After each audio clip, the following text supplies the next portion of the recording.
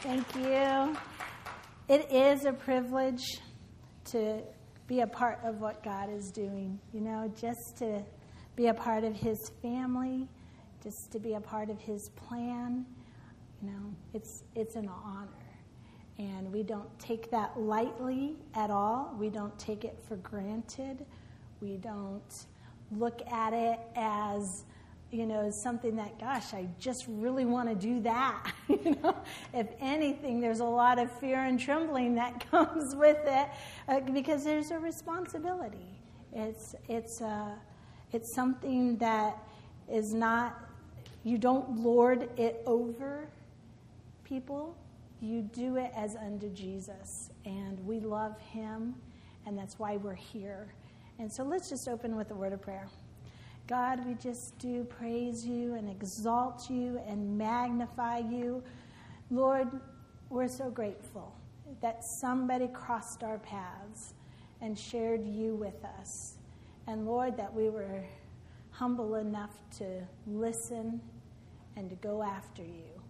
And so, Lord, we just come before you right now with our hearts open, ready to receive your word. Lord, I just humble myself to say what I need to say and don't say what I don't need to say.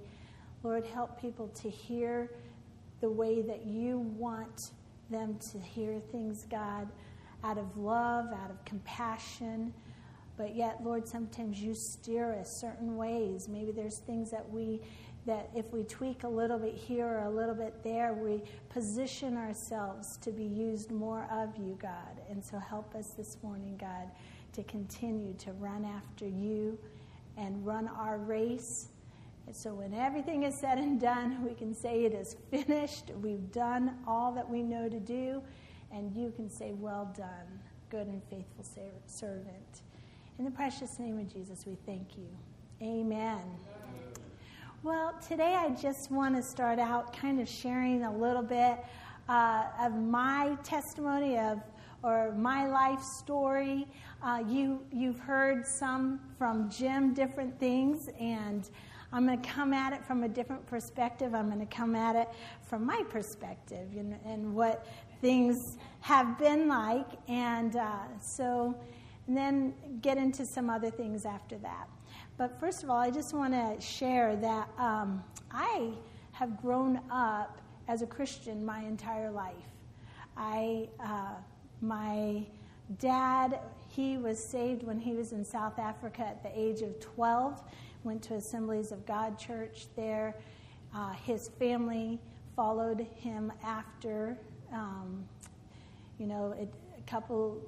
little bit later, my grandma did, and then a little bit later after that, my aunt did, and then many years after that, my grandfather did. And so my dad had that background. And then my grandparents on my mom's side, they were missionaries, and ever since they were young, they served God. They started out Methodist, and as my dad was traveling Europe, he ended up coming upon a group called Pillar of Fire, and their headquarters was in New Jersey. And my mom at that time was a high school student in the school that was also affiliated with that. So they ended up meeting, and when they moved back to South Africa with the idea that they were going to go on the mission field, all that kind of stuff. Then they ended up moving to California, and from there, we became a part of the Nazarene Church, and did that for a while. And then while we were still in California, we joined a Spirit-filled church, and I can remember at 7 years old, I began speaking in tongues and was filled with the Holy Spirit, spoke in tongues. My brother was 5, and he spoke in tongues, and that was how we got started in that aspect of things. So at a very young age, we were, just understanding certain things. Things were being put into us. Then we moved to Missouri, and we we were involved in a small Pentecostal country church. And when I say country, I mean really country. I mean, it's not in the town. It was in the country. And it was just farms that were around. And it was actually on my great Aunt Donna's property. And so she had this church. And we had people, this is the place where sometimes missionaries would come in and talk, and we always liked those Sundays because, their stories were interesting. And then afterwards, I was the only girl, and I had cousins and their friends that went to the church. And so afterwards, I have to really, I'm challenged when it comes to box turtles, because they would chase me around the church with a box turtle. Now, mind you, I grew up in California, so I don't know one turtle from the next. And so they would tell me it's a snapping turtle and it's going to hurt me. And so I developed this anxiety towards turtles at a very young age. I'm okay now if I see one. I know it's not a snapping turtle, so I've overcome that fear, just so you know. But sometimes when something gets put in you at a young age, it sticks with you for a while and it goes beyond your rational thinking. So anyways, from there, we helped pioneer a Pentecostal church. We were not the pastors, but my family was very heavily involved in pioneering a church in Marshfield. And the church had multiple pastors, and some of them which had never gone to Bible school even. So they're working a full-time job and then coming up with something to say 3 times a week. We had Sunday morning, Sunday night, and Wednesday night. So every once in a while, the service would go into a music fest. Gave the pastor a break. And we would just sing, and those were fun services. And sometimes, it was Testimony Sunday, and we would do that again to give the pastor a break. 3 services on top of working a job, and didn't even go to Bible school. So he's trying to figure out, sometimes Reader's Digest was where the sermon was coming from that week. It's true. And so towards the end of my time being in that church in Marshfield, we ended up having a graduate from Rhema come, and he became the pastor of the church. And I had already started college, but I would come back and listen to him preach because it resonated with my heart, what he was saying. There were truths that I had never heard, and it was actually based on the Word, not Reader's Digest. It was awesome. And so I enjoyed it so much and grew during my time there. And like I said, I was actually going to an Assembly of God college at that time, and I was studying music because from a very young age, I always felt like God had given me the desire to do music. And so I didn't know what to do with it, so I thought, well, maybe I should go to a Christian school and train. So that just seemed to make sense to me. So I went there, graduated with vocal and with saxophone band. I could teach either choir or a band, whichever one a school needed. I was trying to be versatile, even though I had no desire to teach in a school. But I wanted to be versatile. And so from there, after I graduated college, the real desire that I had was to travel and sing. And so I wanted to, just get out of college and start straight. So I had seen this little piece of paper on job opportunities, and it was for a group called the Spurlows. And I was so excited I could travel and sing. So I made my audition tape, and it was really a cassette tape, and mailed it to them. Didn't hear anything. until the week after graduation. All of a sudden, they called me, and I'm just thinking, okay, it's not going to happen. They call me up and they say, hey, can you meet us down here in Florida? And I'm like, yes, I can. So my dad, I quickly pack everything up. My dad drives me all the way to Florida, and I join with them. And I am having a good time traveling on the road. We were supposed to, my understanding of the group was we were going to go into churches and sing. I'm telling you, Phil Driscoll traveled with this group. There were a number of very famous Christian artists in my day that traveled with the Spurlows. So I was so excited. I'm going to have this opportunity. This is such a big desire of my heart. So I'm traveling with them, and all we did was sing in county fairs, music from the 20s to the 80s. I got to sing Whitney Houston, I Will Always Love You, things like that. So I'm just telling you, it wasn't quite what I expected, but, I was thinking, well, at least I'm developing musically. Okay, we're doing this, because I had been studying, opera, classical music. I could hit those high notes and all this kind of stuff, but I did it with a little bit of vibrato, and that doesn't really do well with pop music.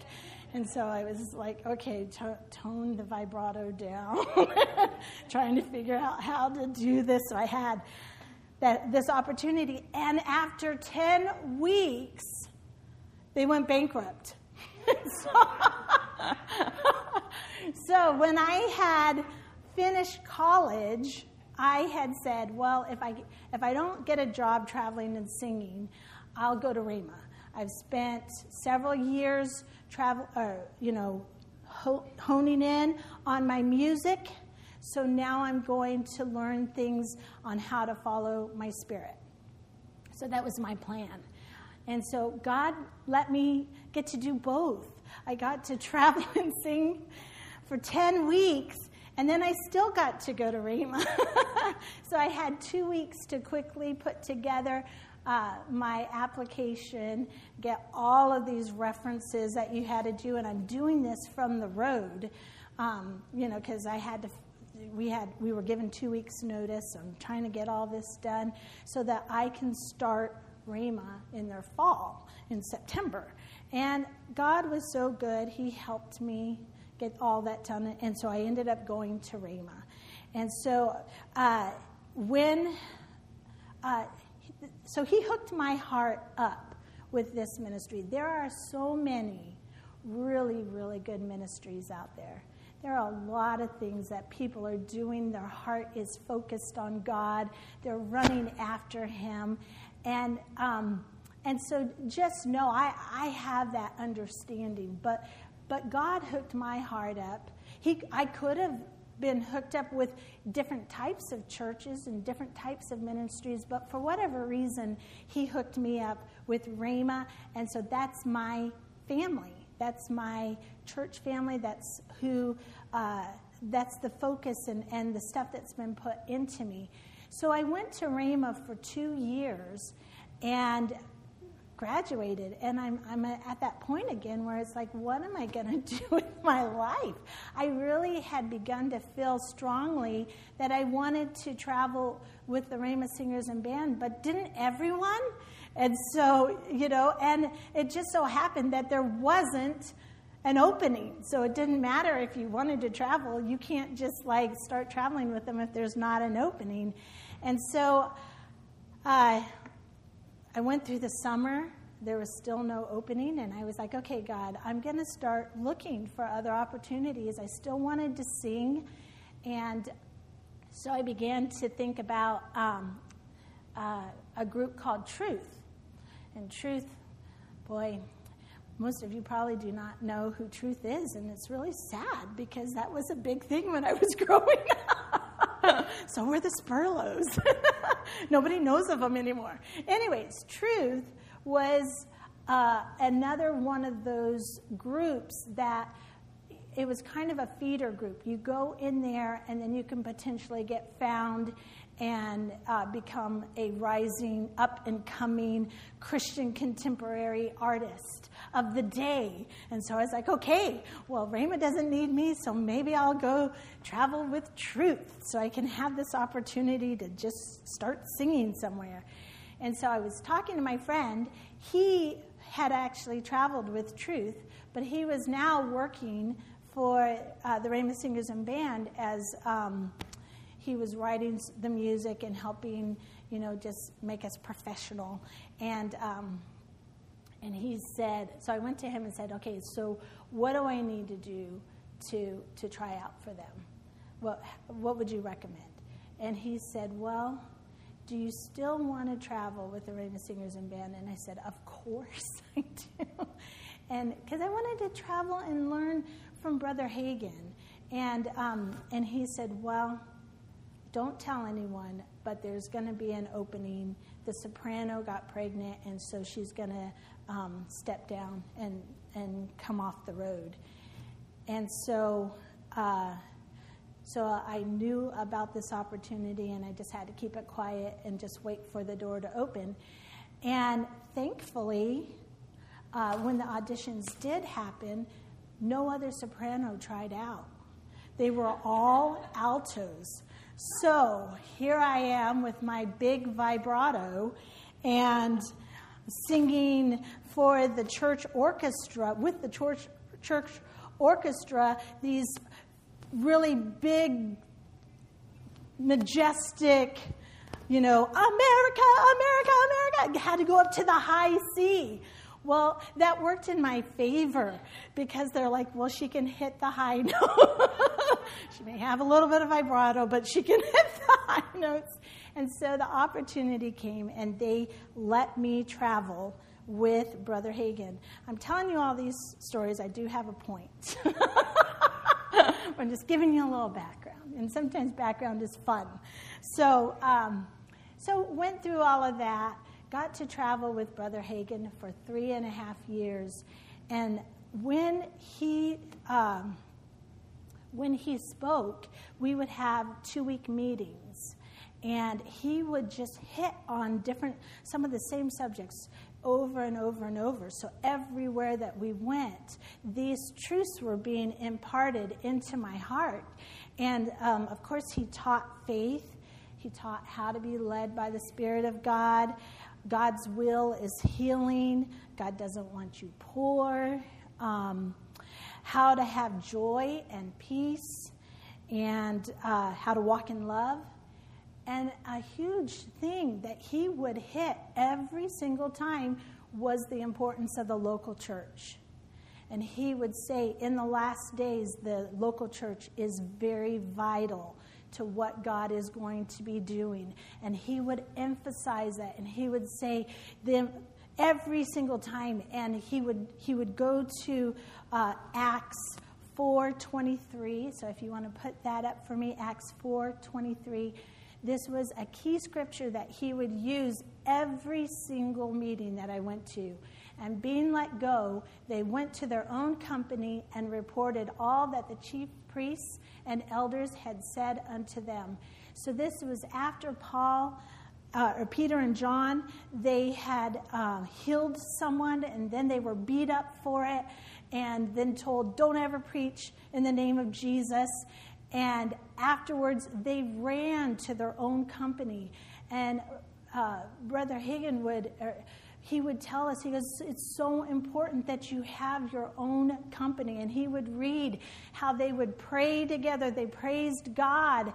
They encouraged one another. And then they increased in boldness because they had this company.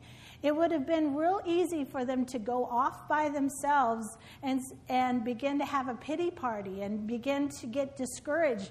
But they ran to their company. And because of that, and they increased with boldness, the church grew.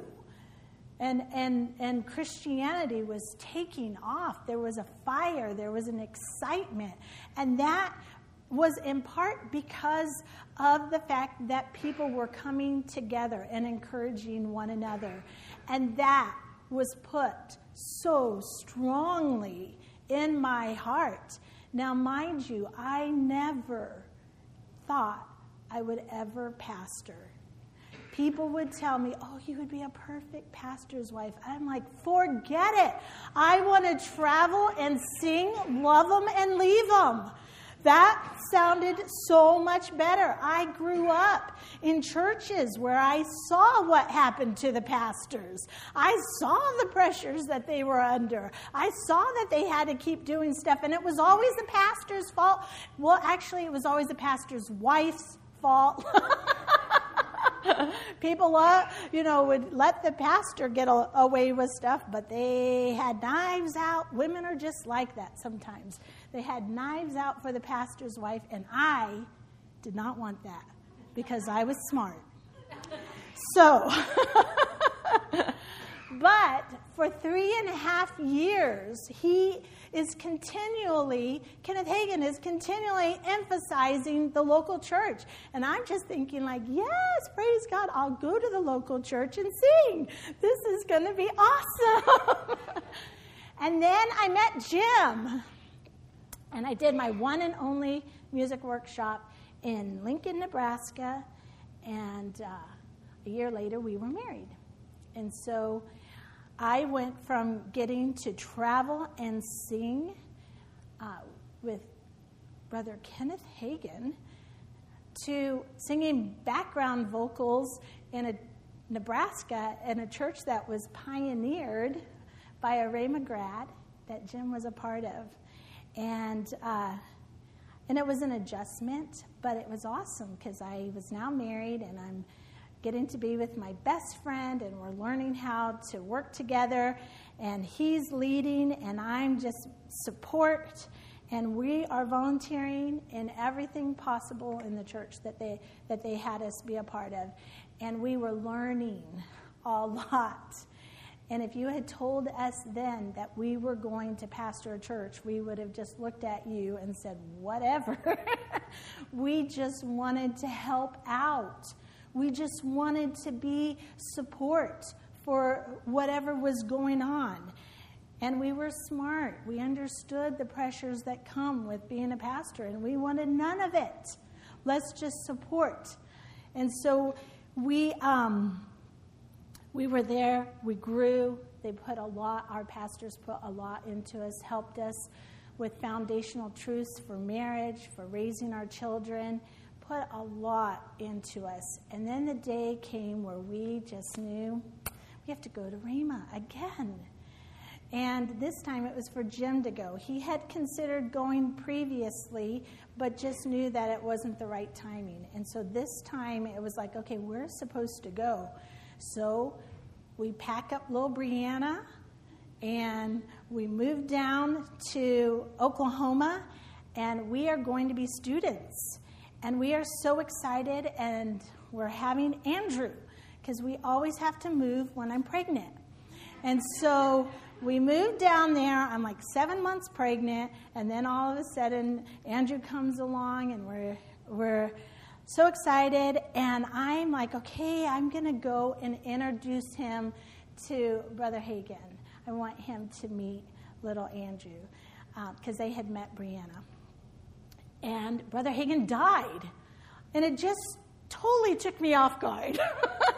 We're going to Rhema, and we're here to train under, Brother Hagin, and I got to travel with him, and this is going to be awesome. And he died. And I'm so thankful that we were there during that time just to see that transition, because God connected our hearts. I had traveled with Pastor Hagin as well. So we did meetings with Brother Hagin, but then I also did meetings with Pastor Hagin and then meetings with Craig Hagin. So I was on the road a lot when I was in the group. And so this gave us an opportunity to be there during that transition that was happening at Rhema. And so we did that for 3 years. And in that process, again, we're here to be helps. We knew we didn't want to stay in Tulsa, but we began checking our heart. Where do you want us to go? Where can we be helps in? And then all of a sudden, it started to be like, well, maybe we're supposed to pastor. Oh, okay. So where would we go? Well, we'll help out a church that needs a pastor to come in. That's what we'll do. And that was our emphasis. And then all of a sudden it was like, oh, I think we're going to pioneer a church. How in the world would you do that? And so God, you've heard some of the different ways of what happened through very specific instructions. We felt like we were supposed to come to Andover, Massachusetts. Very specifically Andover. So we, tested it all out, all that. Still, nothing went away. And so then we packed up 2 kids and moved out to Andover, Massachusetts with our 2 kids and just began to figure out how to pioneer a church. We didn't know anyone. We have no family out here at the time. We have no friends out here. And so it's like, what do you do? Back then, there wasn't the social media that we have today. It's like, how is anyone going to know that you start a church? So we finally find this building, and the only time you can put the sign up is Sunday during your service. Like, someone has to drive by the church to see, oh, there's a church there right now. And then the rest of the week, there's no church there. It was so odd. You're like, how are people supposed to find us? And yet we did. We had one lady that started coming because her son and my son were doing a little play group thing together, and she was looking for a church, and she's like, sure, I'll come. And so she did, and right away, we needed help because Christina was born. So I'm taking her child and my 2 kids and doing children's, and Jim is preaching to one person, and she had to volunteer to hold the baby. And she will tell you, there were times where she's like, who do I look at? Jim or the baby? Because the baby's gooing at me right now. She goes, I have to admit, I would look at the baby because the baby was cute. So Jim's trying to preach a good sermon, and the one person is distracted. We did have people come in. We had traveling nurses. We've never had this since. But that year we had traveling nurses that came, and they understood the importance of tithing, and which was really good because we needed it to be able to pay for the rent of the church. It dried up pretty quickly, all the savings that we had to start the church. And now every month we had this much amount of money to pay for the church building. All right. So anyways, they came, and Jim had worked as a software engineer for all this time, and he continued to work contract when we moved out here. So he was pastoring full-time, a small church, and then working as a computer software engineer. And so he did that for years, and then all of a sudden that dried up, and he had to get a job here in Massachusetts. And so he ended up going and getting a full-time job for Philips Color Kinetics in Burlington, Massachusetts. And he was happy to work that job. It was a secular job, but he was supporting his family and given the opportunity to pioneer a church, because that's what we believed we were supposed to do. And there was a grace upon us to do that and to go through the slow growth. The slow growth, I think, was in a lot of ways a blessing for our family, because it allowed us to be able to stay very tightly knit as a family, and while he was doing 2 different things. And so one thing that became very, very evident is that we couldn't do church alone. It wasn't something where we began to realize, okay, we need an usher, we need people to work in children's. We need to split the children's. It's not just all the kids together, but we need toddlers and we need elementary. And we were needing people to come on board and help out with us. And we kept moving forward with the church, so we would get a larger space. And then all of a sudden we need the finances to pay for that larger space. And then God was growing our faith to be able to believe him for things that were beyond what we could financially support ourselves. Now we're getting out beyond what we can do in and of ourselves. We have to believe that God is bringing people on board with us. And so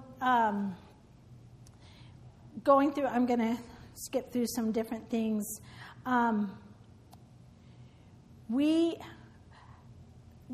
know today more than ever that God has placed us here in this area. We're happy to do it. There's a grace for us to be here. We love New England. We don't, do we want to shovel snow? No.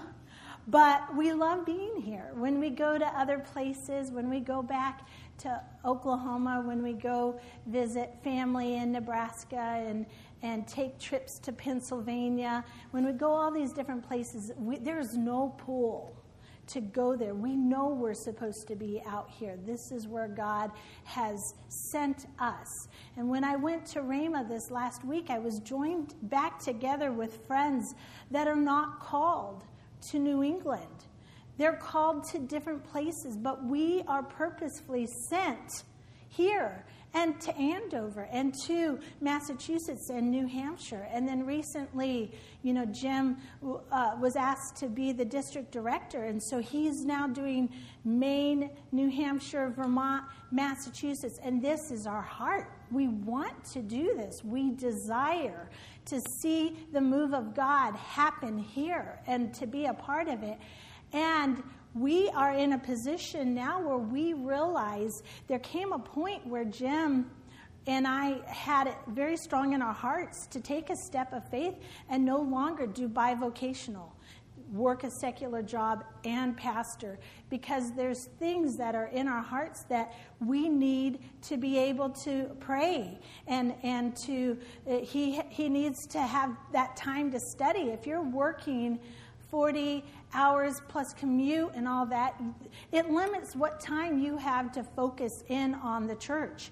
And so I want us to look at some scriptures to understand. He's been going over the role of the pastor. He's talked about finances, different things like that. But I want to share my heart with you so you can see where we're coming from. I deal with the finances day in and day out so that he doesn't have to. He knows the overview of everything. He knows what's going on. But I want to share from my heart a different perspective, because our heart, we're serious about what we're doing.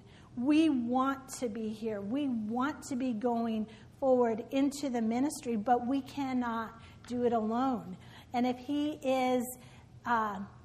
he's trying to do two different things, your attention is diverted.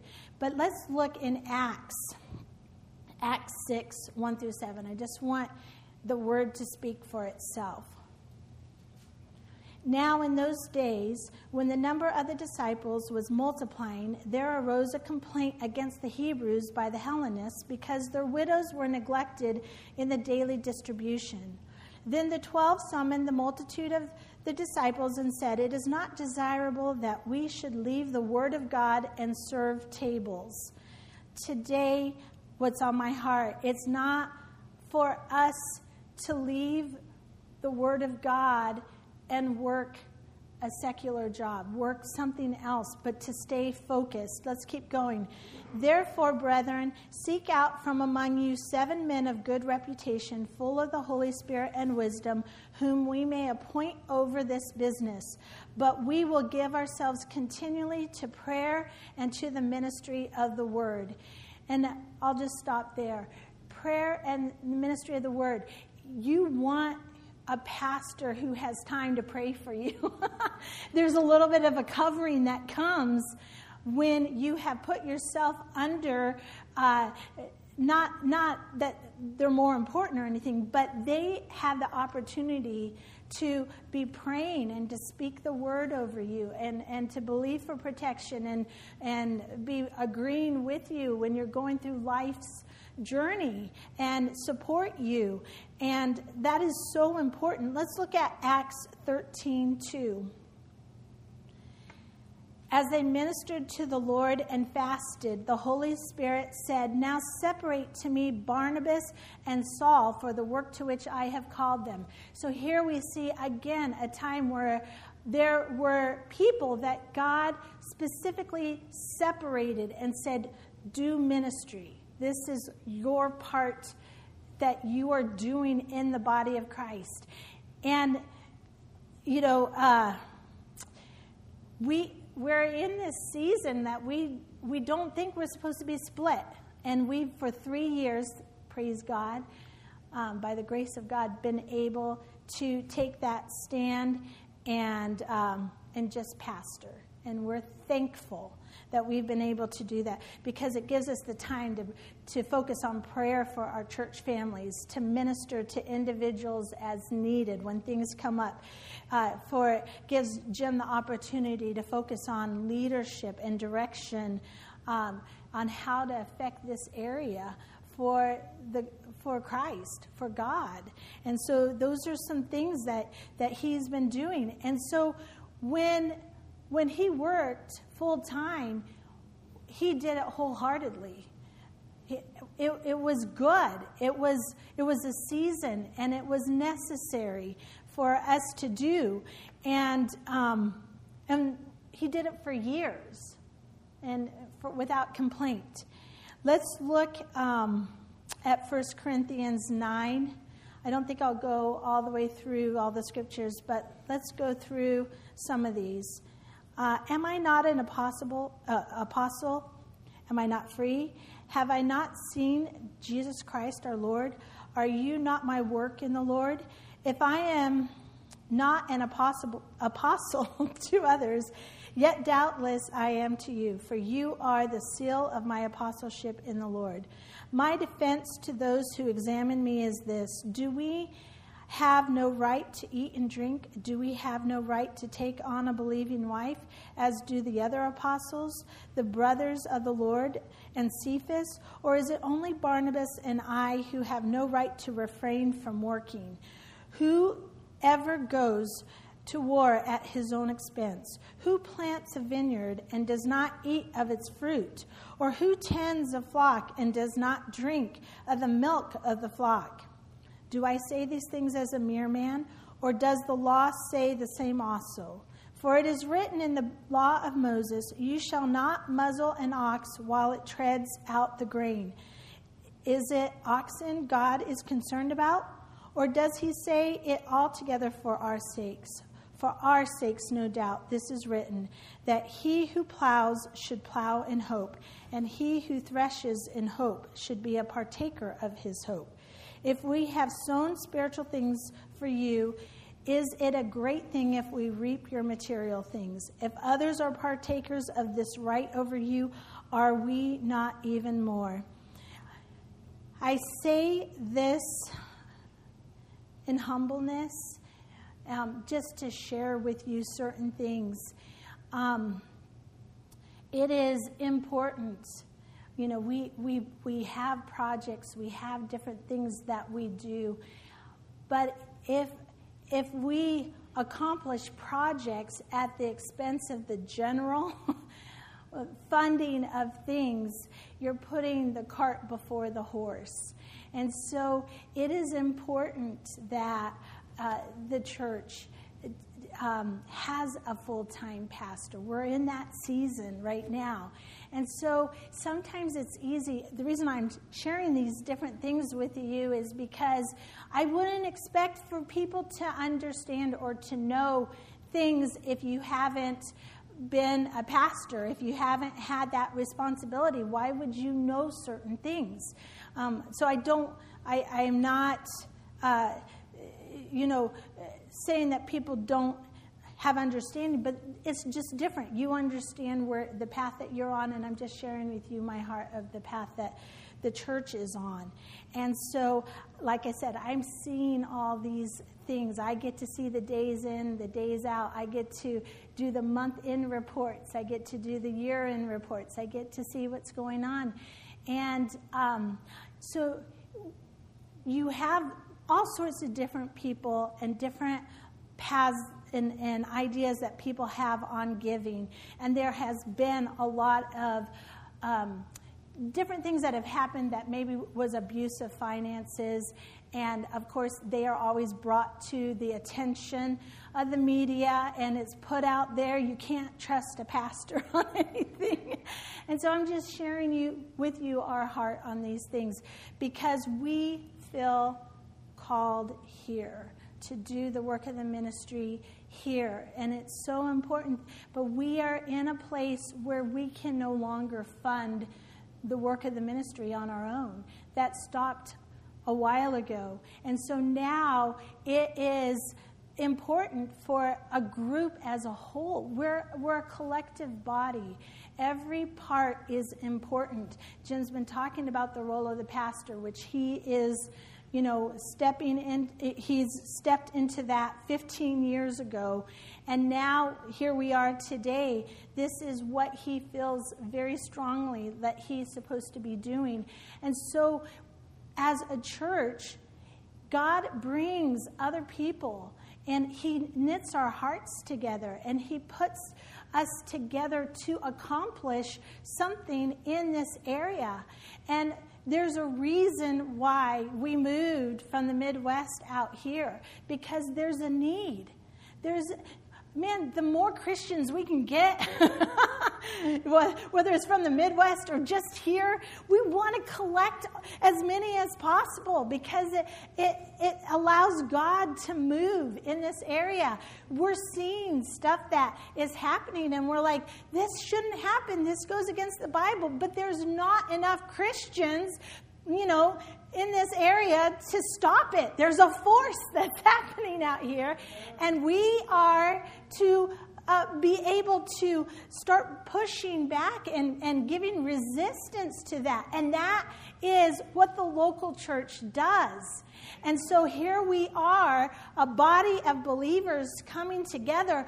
But if it's all up to the pastor, it's not going to happen.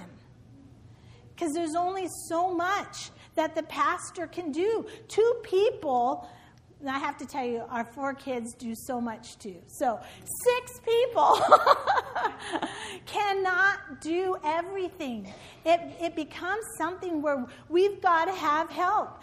And yes, we have to have help with volunteers.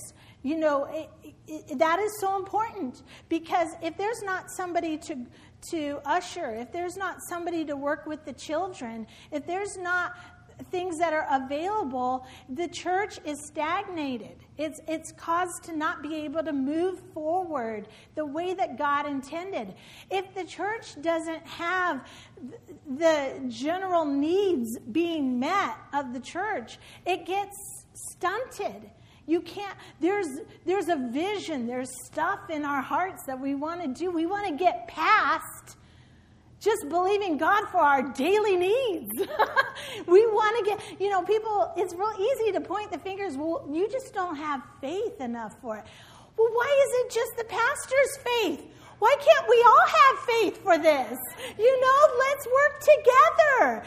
Yes, we are believing, and we're this far because of what we've been believing and standing on and speaking and showing up every single day that the doors are open, and then behind the scenes, all the stuff that's involved with that.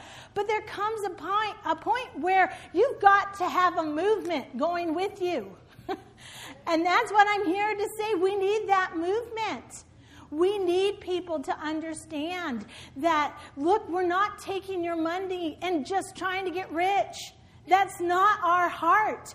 Our heart is not to take advantage of people, to go and, neglect your personal needs for our gain. But at the same time, the Bible says in Hebrews 6:33 that if we seek first the kingdom of God, everything else is going to be taken care of. If individually, if you are just looking for opportunities to be able to put your kids in more activities and, maybe go and do this kind of thing on the weekend and that kind of thing, and that's where all your money is going, and you don't have, or a bigger house or a fancy car, and you don't have money to give to the kingdom of God, there's a priority problem. There's a priority problem. And I don't say this to scold or to get, on anyone's case. I'm saying this because we're in this together. We can't do this alone. We have to have people that are coming alongside and saying, God has hooked me up here, just like he hooked up our heart with Rhema, and we're running with them and we're doing stuff with them. He has brought you into this area, into this church for a reason. There's a purpose, and we are strong when we do it together. We are so much stronger than when we just look at the pastor on a Sunday morning and say, well, what do you have? Should I come to this church? Oh, I don't know. He wears a suit and he should be wearing jeans. Those are the kind of things that people look at. You're like, really? Well, they actually have the lights on during the service instead of it being total darkness. What are we doing? What are we doing? We want to be serious about what God is doing. And I don't mind people. I praise God for people that want to wear jeans. That's great. But there's different emphasis. There's different things in the body of Christ. And so please hear my heart. Please hear my heart. We're serious about what we're doing. We want to run. We want to we do have vision for lots of things. We have great vision. We hold back our vision and sharing certain things because right now we have to get over this hump. It's been 3 years, and praise God, he has supernaturally sustained and helped. And there have been sacrifices that have been made when there wasn't the stuff to be able to sustain. We are not in this to get rich. But I'm sharing with you my heart because I want you to know there is something that is happening in this area. And our part is vital. And our part is important. Just as important as the other Christian churches in the area, what they're doing. We bring all these churches together, bring a balance to the body of Christ. But our part is important. And so we are running our race to the best of our ability. And the budget doesn't get less in the summer when everybody's on vacation. It doesn't change. We have, if anything, you got the air conditioning, so it goes up. The electric bill goes up. But sometimes people, they don't realize, if I'm not there and I don't give, that, that's fine. It'll be made up some other way. So I'm just sharing with you these different things with you that just to think about. It isn't supposed to be where one person is carrying the load. So we're not saying to anyone that, look, you need to carry this load by yourself. We are a body of Christ. It's all of us doing things together. There would never be a problem with missionaries having finances if people were giving to the local church, because the local church in turn helps those missionaries. It helps things to happen all over the world. And so that's my heart. We love you guys. And like I said, this is not meant to get on anyone's cases, but instead to just share our heart. We want to run, but we need we need people to run with us. We need people to understand that there are, there's electricity, there's software prices, there's stuff that we do when we have our youth events and when we have children's and when we have Easter and when we have Mother's Day and all these different things. They all have different types of things. And then if you want a pastor that is running full time for you, there's a cost that comes with that. And so, so that's my heart. So it's not easy. I was like, God, just don't let me step in it. And if I did, come see me and let me explain my heart further, because that was never the intention at all. You want to come on up?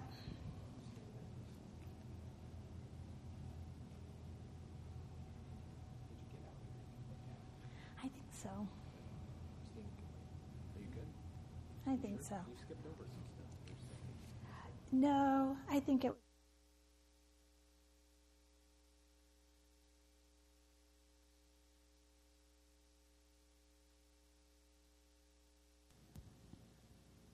Well, praise God. Shelley was like, I think I got something for the offering, tomorrow. And I said, well. And then I came back to her later. I said, and she was, she doesn't come to me ever like that, like for the offering. She said, I think I have something for the offering. And I said, okay, well. And then I came back to her. I said, so you just for the offering, or you got something more? And she goes, I think I may have something more. And so we sat on it. I said, yeah, I think you have it. And so I just wanted to have her share what was on her heart.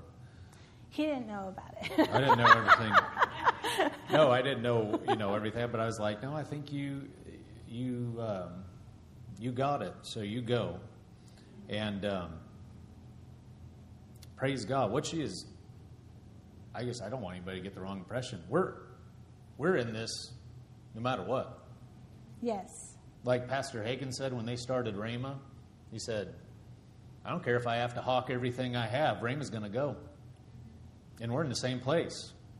And behind the scenes, that's what happens if we need to, and it has. At different times, yeah. And we'll tell you right now, there's stuff that's big on our hearts and stuff that you guys will know about.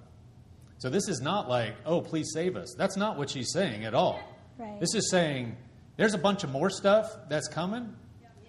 And as we do that, don't, like she was talking about projects, don't say, oh, bright and shiny, let's go, I'm going to support this, and then just let the other stuff dive. You can't do that.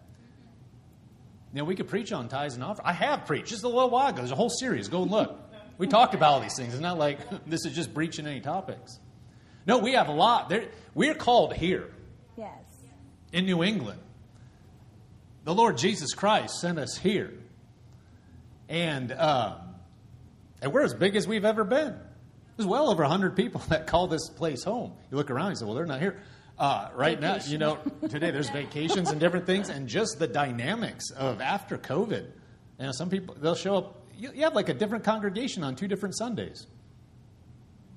I mean, seriously, it's like, the people coming every week. Sometimes that is not there. Sometimes there's a bunch of people here on one Sunday and another Sunday. But if you looked at everybody online and the people that come, and this is a really, interesting Sunday for you to be preaching on, because this is probably the lowest Sunday we've had in I don't know how long. But don't look at that. We never have. Yeah. But no, when we're talking about things coming forward, what I was going to say, I'm not preaching on tithing this morning, but when you bring, offerings are supposed to be above the tithe. So like when we have projects, you're saying, I'm supporting, and then the local church, and then we're able to support ministries, missionaries, etc., everything being met. And then on top of that, when we have projects, we're giving above and beyond. Yeah. And so you don't like interchange them going, oh, well, yeah, okay, I'll take what I was given normally to support the church and go, okay, now, hey, we'll get that thing. And it's a net even. But then if somebody designates something for the ministry, you got to put it over there. So if somebody says this is going to X, it's got to go over there. You can't just say, well, it's just general anymore. So that's the types of stuff I think, she was emphasizing there. But no, as far as our vision is bigger than ever, and you guys are going to hear about some more stuff. And we're going to go, and you may look and go, what? But we're going forward with what God has said.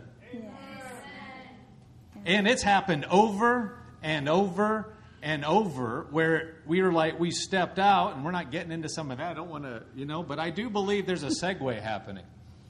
Yeah. Where there's times that we were like, okay, we don't see it, but we're stepping out, and God has been faithful every time. When we stepped out 3 years ago, it looked like, you're crazy.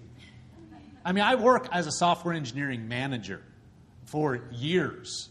And we stepped out, and we were like, no, it's time. How can that happen? And today, I could go get a job. I get offers all the time. People send me stuff all the time. But that's not what we're called to do. There was a season. Yeah. And we were called, and we were being trained. By a multi-billion-dollar company. We were supposed to be there, and I was learning stuff. And it came to the point where it was like, no, at that point, that season was ending. Do you ever, you have that picture of you're jumping out of an airplane, or you're just like falling. Get kicked out of the airplane? That's what it kind of almost felt like 3 years ago. But when you do something like that and you've had a word from God, you know that He is going to walk you through that. And there have been miraculous things that have happened over the last 3 years that have allowed us to be able to keep standing and keep going forward. And He is so faithful. And that's very, very important. So when we were there was so many times I wanted to leave that job. I wanted to leave that, and there was so much pressure to leave, but it wasn't God. And we stayed, and then that broke. It was like, now's the time. And I was like, what? Have you looked at the church? Now, how? We just started taking a step, and then we took another step, and then we took another step. And stuff that we didn't know about, provision, financial provision. When Pastor Hagen laid his hands on us to send us out here, we have the video of it. One of the things he says, or one of the things he said, he doesn't just say the same thing, or he laid his hand, doesn't say, sometimes he just lays his hands on it. And he tells, when he ordains people, he goes down the row, and sometimes he says something, and sometimes he doesn't. He goes, guys, I can't just make it up. Whatever, if the Holy Spirit is saying something, then I'm going to say it. If he doesn't, then I'm just going to go on. Well, he laid his hands on us, and one of the things he said was financial miracles. And I tell you, when we stepped out 3.5 years ago, we did not see how in the world we could be sustained. And we just took it one step at a time, and provision that we had no knowledge of just came right under our feet and came right under, and it's happened like that over and over. And it will continue. Don't ever look at it. There's people, that aren't even in the congregation that support this ministry because we're serving God. We don't serve people, and we know more than ever. We're called here, and we're going up. We're gaining momentum. If you haven't seen, there is so much momentum. You look around and go, today, this is ironic. But praise God. I've seen that over and over. You're getting ready to do something, and it's like, really? This is what we got today? And it's happened. The time when we were stepping out from the job, it was the most challenging financially. It started going down before that. It's like, really? We're ready to step out, and the finances were going down. So, whatever. Satan cannot stop what God is doing. We serve Almighty God. And guys, I just want to tell you, there's stuff going on, and we are going to be sharing certain things, and we're going. And I don't care if it costs me everything I have. We're going in the plan of God, and we are going to go for it. Now, you don't just make stuff up and give it unnecessarily. But I'm saying everything has been on the line. We put everything on the line when we stepped out 3 years ago. Well, everything. Even to come out here. When we came out here, we're like, move your family halfway across the United States. We prayed on that. Let me tell you. We said if it's God, it'll be God tomorrow. We did not just flippantly go, oh, Andover, let's go there. It was in the A's, first one that caught our attention. That's not what happened. We're not going to reiterate that story right now, but it was God. We sat on it, and we came out, and everything that we had was on the line. And I'm telling you, we stepped out. I said I would rather obey the voice of God and fall flat on my face than hold back and keep going to a job when I know. See, there came a point where I knew we were supposed to move on. It was very strong. It was strong. But the rest of the time, I would have been out of the will of God to try to go, oh, well, I'm not supposed to be working. No, I knew. And I was being trained, and God was depositing things even now that is coming into play. And I'm just barely tapping that because God was training us. It's a season. It's like when you're in college. People are, well, you got to get a job now. No, you're in college. Get the degree. Well, that was part of our training. But it came to where it was past that. And now it was like, no, we're called, we can't do it. And I'm going to tell you, there's no grace to do it anymore. There's certain things that I used to be able to do. I mean, I worked a full-time job that takes all their energy. I managed a team of software engineer, multi-million-dollar budget, all very high salaries. And then I would come and we would pastor the church. People would talk to us and say, you are walking in grace. And we didn't even see it. We'd be like, there are people that aren't doing half what you're doing. And it was the grace of God. We didn't even see it because it just flowed.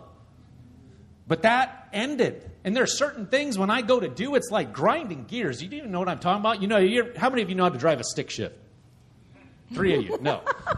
If you don't put the clutch right, you're going in between gears, it grinds. I'm telling you, there's certain things I used to do with no problem. That's not there. If I tried, I could go get a job. I don't know. If it's not the grace of God, you're going to fall flat on your face. So we're just telling you, and we'll share more, in certain things. I'm just piggybacking on I didn't know what all she was going to say, but we're here.